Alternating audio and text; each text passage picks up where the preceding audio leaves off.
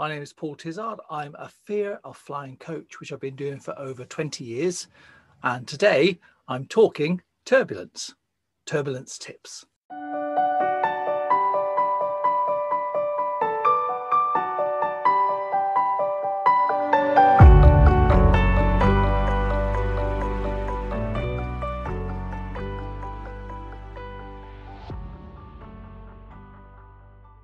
As I was preparing for this, I was thinking to myself, what would be useful? So I've tried to break it down into three areas, and I am a fear of flying coach and not a pilot. So even though I've been listening to pilots talk about turbulence for the last 25 years, I am no expert in it, but I do have some really useful tips that will be able to help you if you have that particular fear. So I just want to welcome all the new audience that have joined today. So thank you very much for that.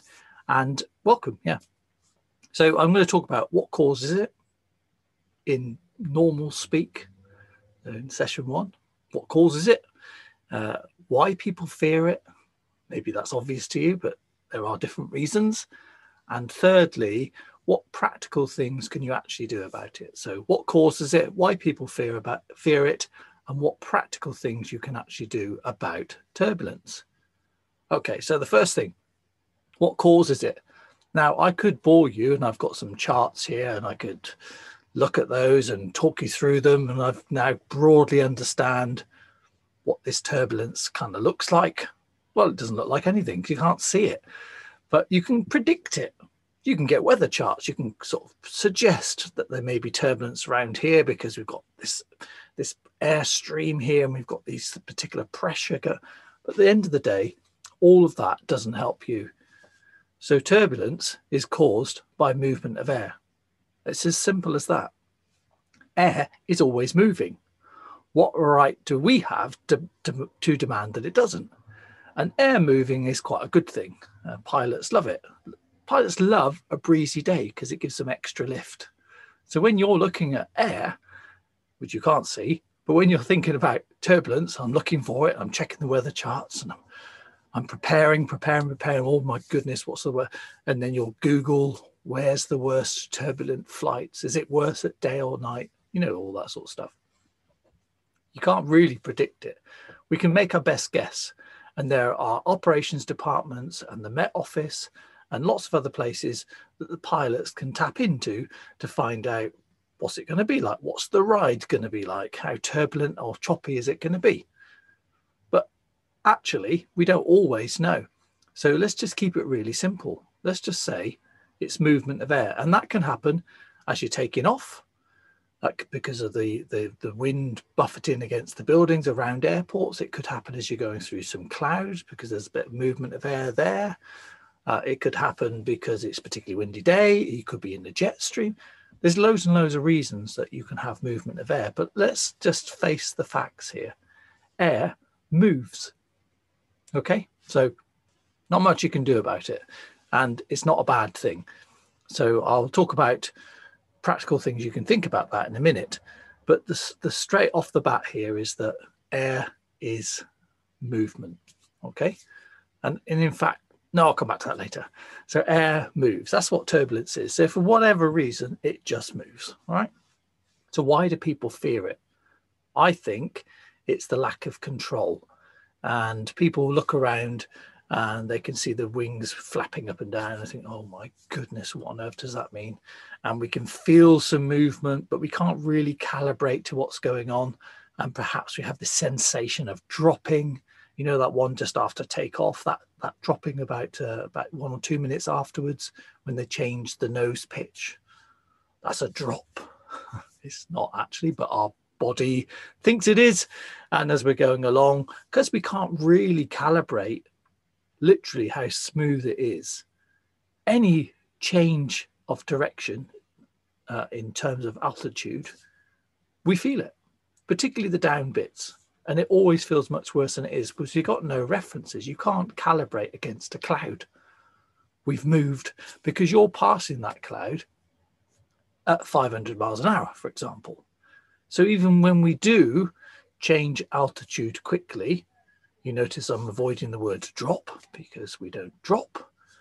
You're doing it over a distance. So if you're rocketing along at 500 miles an hour and you change altitude by 100 relative feet, that sounds really dramatic. But it's not that change, it's that change. I don't know if you can see this is an aircraft, by the way. So for those just listening right now, I'm trying to demonstrate an aircraft going on with my hand. And so if it's changing 100 feet, in relative terms, you are spreading that over, God knows what the distance is. I can't do the maths. But if you're going at 500 miles an hour and you change altitude by 100 feet, yes, 100 feet in broad. If I was to drop you now 2 feet, you'd probably feel that and notice it, and you might even get hurt. But 100 feet in a protected aircraft over a distance going at 500 miles an hour, well, it's like a ship going through the waves. It's like it moves, air moves. That's the big deal. So when we are feeling that kind of drop, we are just feeling it, because that's not actually what's happening. So I think people fear it because they don't understand what's going on. And our primitive brains, which haven't really changed that much over thousands of years, don't really know what to do with it. You think, how long's commercial aviation been around? 100 years or something? And we're supposed to just love it. But the reality is we haven't evolved. We're no different to our cave forebears, cave dwelling forebears. That they could have taken one of those cave people, shoved them in an aircraft now, and they'd have the same sort of balance systems we have now. We're used to sort of being ground dwelling humans. And so when we leap up into the air and we're going through all this sort of strange movement, we're not birds, and we can't really make sense of it. So our primitive systems can't make sense of it. And so we are desperate for information, and we fill in the gaps what might be going on. And so when we feel a movement, we don't tend to feel the uppy bits, we tend to feel the downy bits. That's very technical speak, I realise. Our brains are struggling to make sense of that and going, what on earth was that? Clearly, it was a plummet. Okay, and this is a near-death experience. And what happens is then a little bit of folklore around, well, if you fly to Tenerife, you're always going to get turbulence. Or if you fly, and sometimes there could be trends because of the routing that you're doing, but most of the time, it's absolute nonsense. Okay, so it becomes myth, the stuff of myths and fantasy. Well, everybody knows if you take a night flight on this type of aircraft, or if you fly EasyJet, you're going to get more turbulence. So it's rubbish. It's all rubbish, because it's just air. It's there all the time. The air doesn't care. It's just there and it moves. And our job is to go through it and make the most of it. And we use the air, the principles of air. We observe the rules of physics. And so we're in the air, and the air is supporting us. It's all around. In fact, it's not really supporting us. It's sucking us up. But that's a subject for another lecture. And I'll probably get a pilot in who can describe it much more succinctly than I would. But we're being sucked into the air. And so as long as there's air and we're moving forwards, which is ideal with engines and stuff, and even without engines, as you know, we can still move forward. Anyway, that's another topic again. As long as we're moving forward and there's air, which there always is, we've got lift. Sometimes that lift can get a bit bobbly. And sometimes we have to think of ourselves, what's causing this? And so I don't understand it. So what can we do about it? So we've talked about so far what causes turbulence. And I've made it really simple. It's just any time there's movement of air, and air's always moving, what right do we have to demand it not to? Yeah, fair enough. And why do people fear it? Because I think they think there's going to plummet, they're going to fall out the ground, they're going to be out of control, the wings moving, that's just not natural. And is there air pockets? As we all know, no such thing as air pockets. It was a term made up by the media years and years ago, but it still seems to be popular, still gets used in newspapers and stuff like that, because there is a lot of urban myth about it. Oh, it was an air pocket.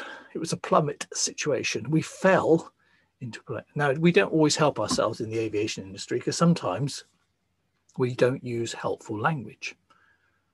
So I've heard pilots quite often say, and cabin crew as well, we may hit some turbulence. We may hit some turbulence. So in the mind's eye of the nervous flyer, that's like a wall, isn't it? Hit. Oh my God, we're going to hit a wall of turbulence. And although you may not have noticed that, because it becomes common language that people on PAs in commercial aviation do, and I'm guilty, I've done it as well, when we're not mindful of what we say, we can say, you know, it's going to be a bit bobbly. We're expecting we may hit some turbulence about halfway across the Atlantic, and then people are sat there bracing themselves, waiting for it. And sometimes it doesn't even arrive. Bloody turbulence. Can't even rely on it. So that's the thing, you see. We have to be really careful what we say about it. So sometimes when pilots will tell you the ride report, well, okay, ladies and gentlemen, that's the pilot voice. We're likely to hit some turbulence, probably halfway through the flight, and then it's smooth sailing for the rest of the flight. So what if it isn't? So what if we don't hit that turbulence hit halfway across, and then it isn't smooth sailing for the rest of the flight? You bastard, you lied to us. So it's very easy to be hanging on to the words, listening, because I know when you're a nervous flyer, that's what you do. But we'll get into now, what can you actually do about it at a practical level? And I'm going to give you some choices here, okay? Because you can't control the air. Can we accept that? You can't predict when it will be turbulent or not. So many people have told me that they look at the charts and they go, well, it's a bit windy today, and I've noticed it's going to be raining, so it's going to be turbulent. But you can get just as much turbulence or movement of air on a sunny day because of the pressure differences. So it's no guarantee of what's going to happen. So I would say stop doing it, which is where it gets us to the third section. What can you do about it at a practical level? So practically, so let's talk about the aircraft. The aircraft, super, super strong. Okay, if you could see some of well, I've been in simulators when we're going through turbulence, etc., to show what the aircraft will do. And even at its worst turbulence that we're trying to create, it's no harm whatsoever to the aircraft. And I don't know if you ever watched any of those videos which show some of the testing that they put aircraft through, so making the wings bend and all the rest of it to see how far they go and bobbing them up and down, a bit like they did with that IKEA bed. You know, they're testing how durable the bed was anyway, that's another advert that was out a few years ago. So what they do is they put these aircraft into beds and they test them to see what it takes to try and shake them apart. And these things are just much, much, much, much stronger than they'll ever be. And turbulence will never harm an aircraft. There you go, you've heard it. It's official. You can quote me on that. Turbulence cannot harm an aircraft. However, you can be harmed during turbulence if a few things happen. So, for example, the pilots put on fasten your seatbelts and you think, I'm all right, and you keep walking about. So I would always check with the cabin crew and just say, I'm desperate to use the loo or whatever you want to do, and do you mind if is it okay? And they might say, oh, well, safety, but that's up to you. But ultimately, they'll give you some sort of idea. Yeah, you probably are going to be okay, so make your way to the toilet, or they'll probably turn them off. Let me just check with the pilots, give it 10 minutes, and then you'll be all right. Okay. That's one reason why people might get hurt, because it only takes a movement of a couple of feet for people to stumble. And that's because we're squishy, aren't we? Compared to an aircraft, which is firm and strong, we're squishy. So when we fall, it hurts us. And that's the only reason you're going to get hurt during turbulence. Well, the second reason could be if the turbulence is a sudden jolt. You know, sometimes you feel those ones, which would be a surprise, but a hat rack could open, you know, an overhead bin, what they call them nowadays. And so if there's something loose up there, that could fall on you. So that's a potential. Somebody who's up, you know, the errant passenger wandering around, oh, I'm all right. Turbulence, they could fall on you. So that's why you might get hurt. So that's the only reasons I can think of. Because if it's really bad and it's really bumpy, see, there I go again. If it's really bad, it's not bad, it's just a bit more bumpy sometimes, okay? If it is bumpy, then the cabin crew might be asked to sit down for fear of spilling hot liquids on you, for example. So that's a fourth way you might get hurt. But those are the only ways you'll get hurt during turbulence if you keep your seatbelt on. I always suggest, because the pilots do this as well, keep your seatbelt on for the whole flight. You don't have to have it strapped in, you know, like in the brace position. You can just put it on so it's just across your lap. And then if you want to go to sleep, you won't get woken up by the cabin crew when they're checking, doing their security checks during turbulence. And it also means if the aircraft moves and you're attached to it, no harm will come to you.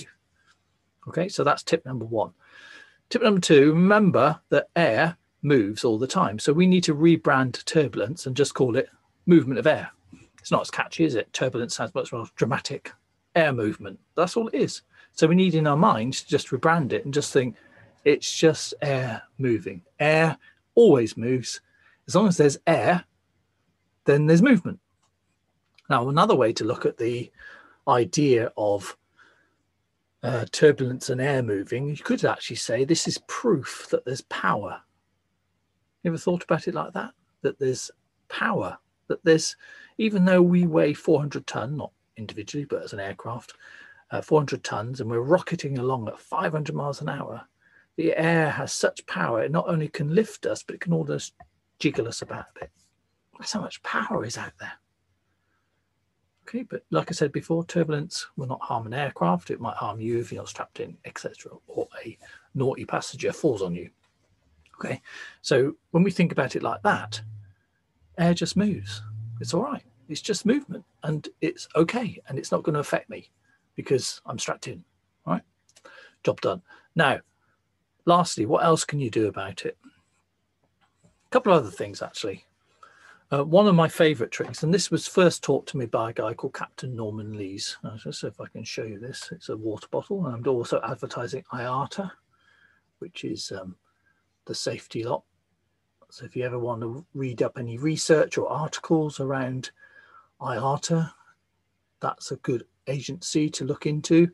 An organisation that serves the aviation community, talks a lot about safety, etc., etc. Anyway, but when you have a water bottle, and whenever you're looking at a water bottle or a cup of water,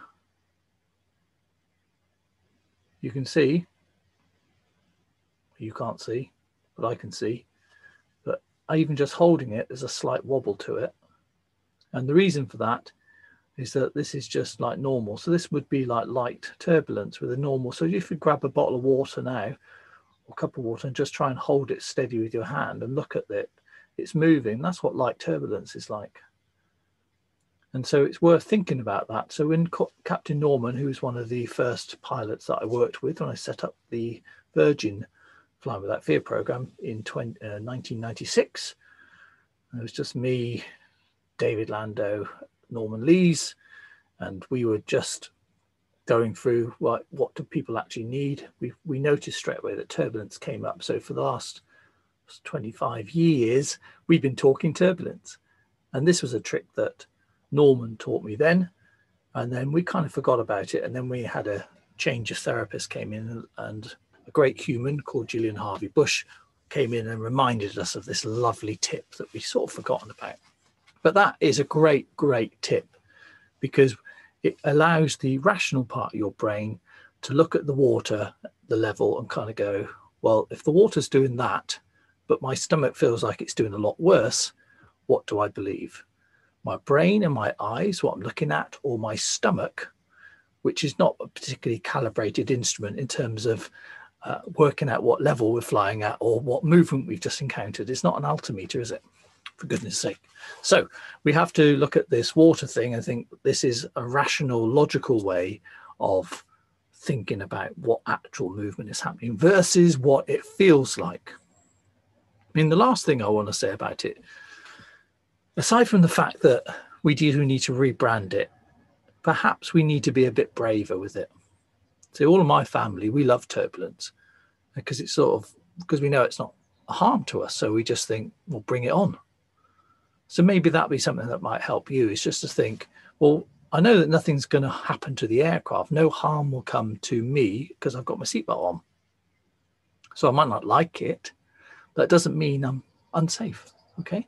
So just because I don't like it doesn't mean anything. You don't have to like it to know you're safe. So perhaps a healthier mindset might be to say, bring it on, go on, do your worst. So no matter what happens, you can kind of then learn that rationally, this is the actual movement. I'm strapped in. If I'm strapped to the aircraft, no harm will come to me. What's the worst that's going to happen? Just because I don't like it doesn't mean it's unsafe. I could train myself to start to like it because I can see it as a proof of power rather than thinking of it as something that is going to just make us fall out the sky, which it won't. It's a proof of power that air has power. Air is always moving and has this phenomenal power. And thinking about it again, you've got a 400 ton beastie in the air, rocketing along at 500 miles an hour, just as a sort of couple of round figures. What would it take to knock that off its course? Really? So could it really just be knocked off its course by 3,000 feet? No. But it's easy to think like that in our brain because our brain sometimes does our head in. Because there's part of us that wants to beat the fear and there's part of us that wants to keep it because we're fearful, thinking, crikey, you know, this thing is just it's just a matter of time before something happens to me. Okay. So final thoughts, turbulence is just movement of air. Nothing will happen to you if you are strapped to the aircraft. You are strapped to the aircraft, you are safe. Okay. And what more is there to think about? So lastly, it's just movement of air. It's always going to happen. It happens every single flight. You can't predict it. You can have a good go and there's no harm going to come to you. It's just movement. So no biggie. I hope you found that useful and I look forward to talking to you again soon. Take care.